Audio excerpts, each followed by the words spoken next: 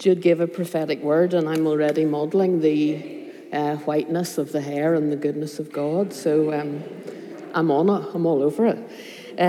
Okay, it's good to speak with you. We're going to try and we'll be going on longer than usual, and I think that's okay. This has been a really lovely morning. Dr. Wayne Dyer has a great quote: "In a world where you can be right or be kind, be kind." And I am one of those annoying people who have those little posters in places. My husband can't bear them, so I had it at work. And I used to have it to the left of my computer screen, so that when I maybe got an email or something that maybe triggered some stuff for me, I literally saw, "Be kind. If I can be right or be kind, be kind."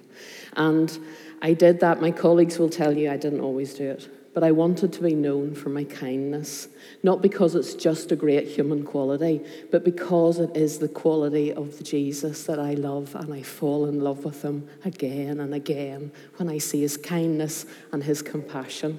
And I am so excited to speak to you from this story today, because this is Jesus talking with a Samaritan woman at the well. And we see the kindness and the compassion of the Lord. And when we see the Son, we see the Father.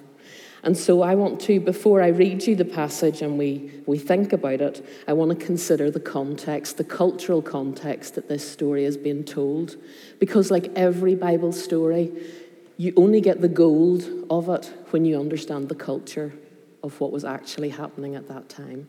And so this story speaks to us of the kindness and compassion of the Lord, who truly knows us, and in whom there is no shame. There is no shame. When we come into relationship with Jesus, we are fully known, all of us, all the bits that we try and hide from each other, all the bits that we try and hide from ourselves. We are fully known and fully loved. And when we experience his knowledge of us, our mess, our past, our present, and our future, we are transformed. And so this is the story. I also love this because this is the story of the first female preacher. Go girls. And through her, a village met Jesus. Through the most defiled, most rejected, most shamed woman in that community, her whole village met Jesus. I want to walk alongside those women. I want to be the community that invites those women and calls those women out and says, "Show us the way to the Father." That's not even on my notes. So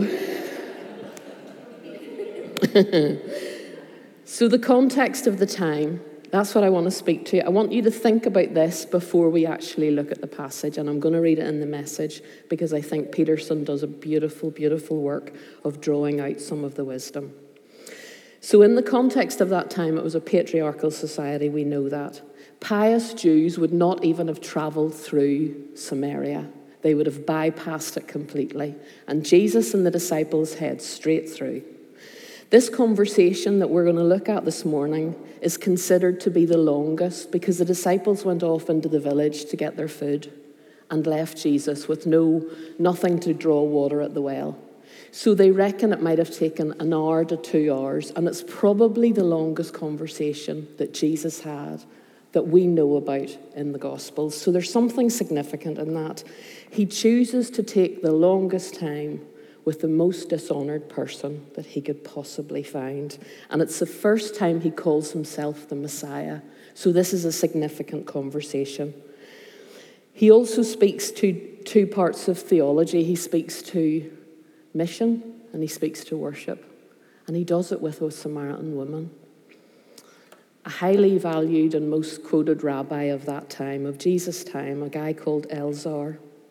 He was quoted as saying, "I'd rather burn the Torah than teach it to a woman."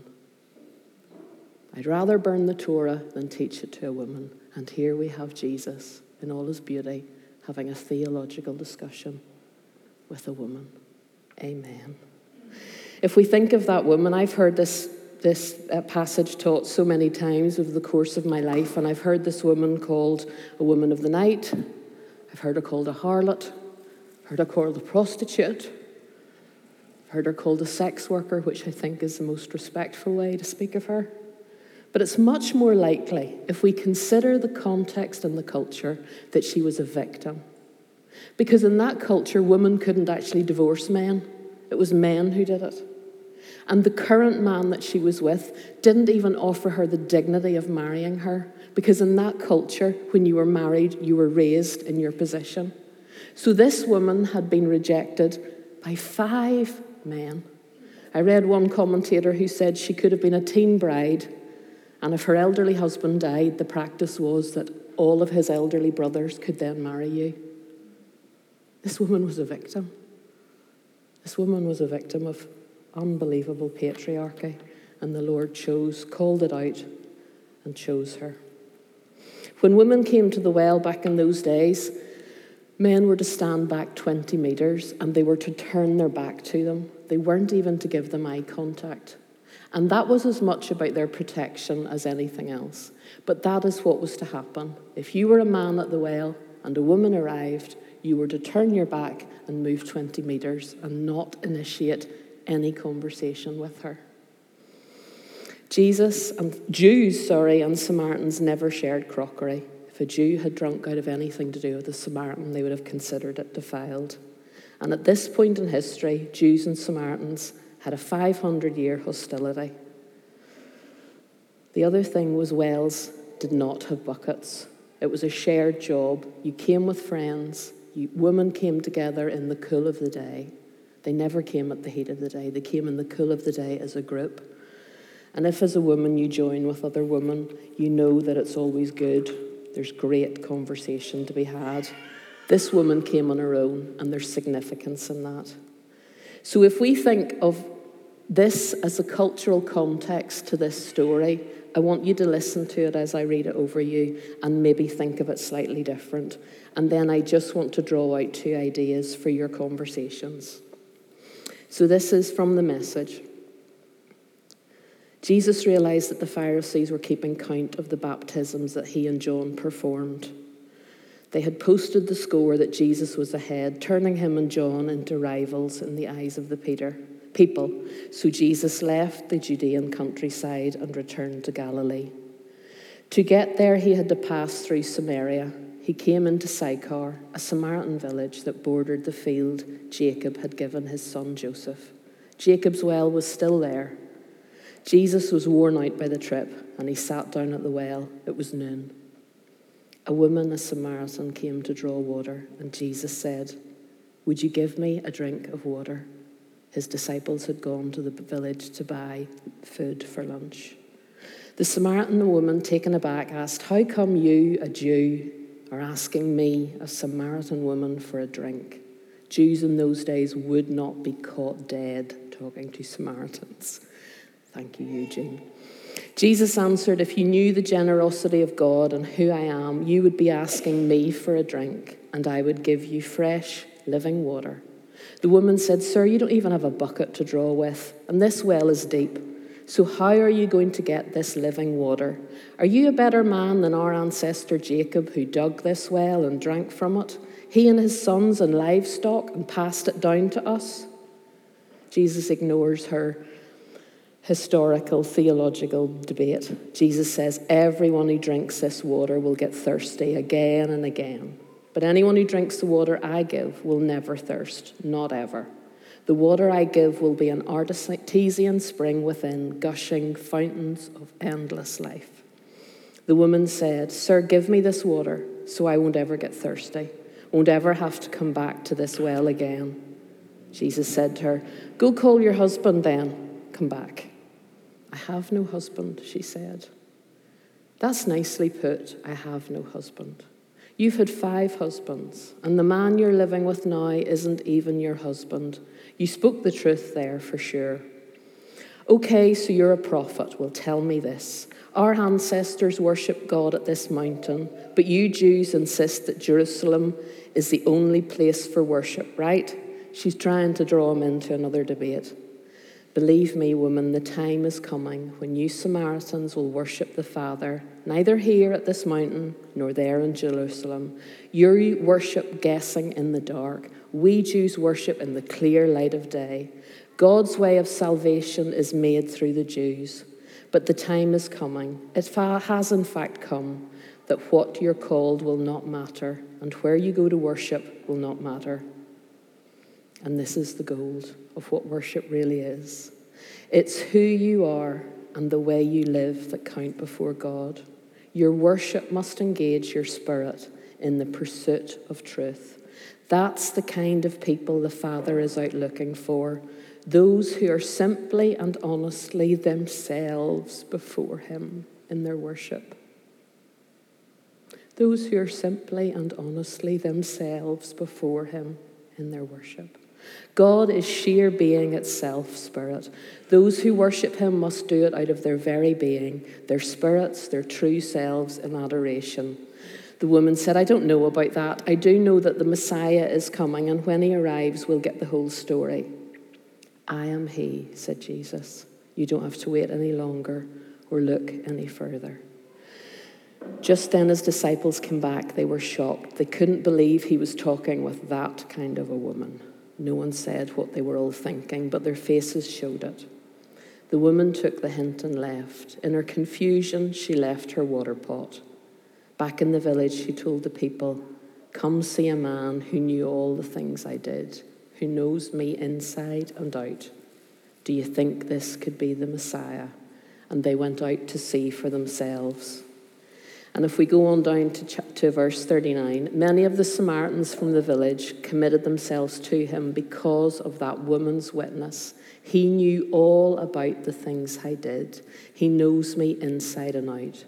They asked him to stay on, and he stayed for 2 more days.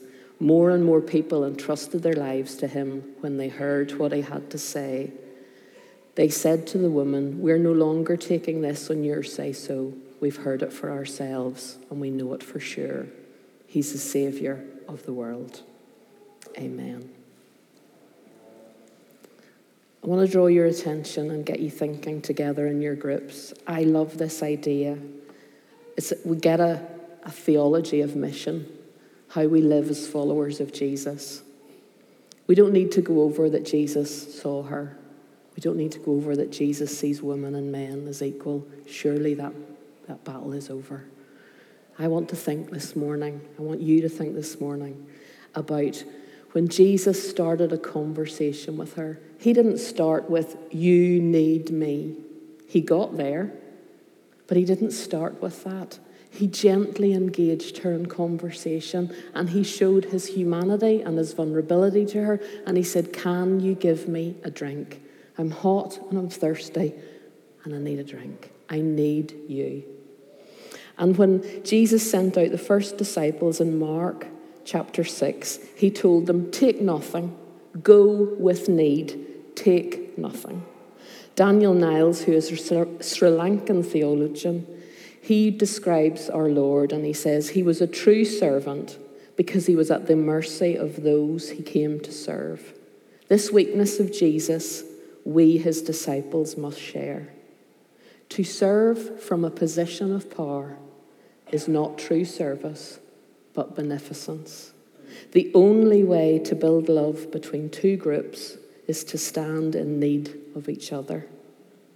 We, Redeemer, as the followers of Jesus, must serve, but we must serve from a position of need, because then we are together. We would go back to that very good gospel idea that the shalom is in the in-between. I think that is really worth paying attention to and thinking about. How do we engage? How do we talk? How do we invite others into relationship with Jesus? We do it from a position of true service, not of arrogance or of power or of judgment, but of I need you and I can show you someone that you will meet and who will transform your lives.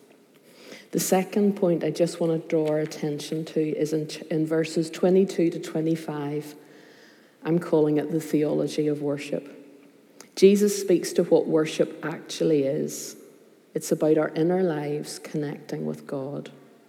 Being seen and being fully known, we tend to avoid it, but yet it is our deep soul craving. The water of life that Jesus is talking about to this woman. So when he tells her, you've had 5 husbands and the one you're with at the minute, you're not even married to. He's not doing that to shame her. He's not doing that to judge her. He's doing that to say to her, I know the rejection that you faced. I know your deepest wound. And I am giving you the water of life, and you will not be thirsty anymore. And I don't know about you, but when I really look at my heart and I see the wounds that I carry, I also see the things I do, the way I behave, the way I think, that tries to cover up, that tries to make you think I'm someone I'm not.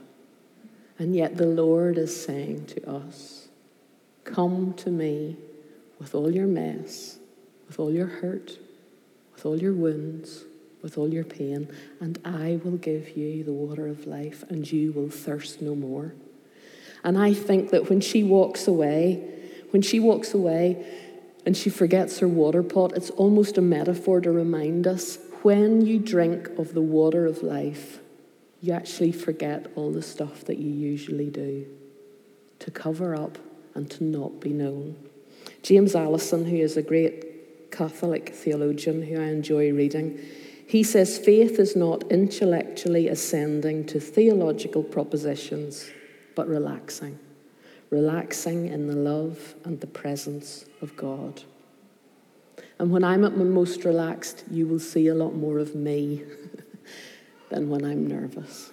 Those of you who know me can testify to that. When we feel known by the beautiful one, we are at our most authentic, our most real, and we are at our most whole. That, I believe, is what Jesus is trying to tell us when he calls out the woman, not to shame her, but to say, I know you. You don't need to hide. And I will give you something that will restore you in a way that you will never imagine. So, I've possibly gone over my time. We're now going to take 10, 15 minutes to talk through a couple of questions, and then we're going to come back to the table. So Dave's going to do the organising. Thank you, Dave. Great stuff.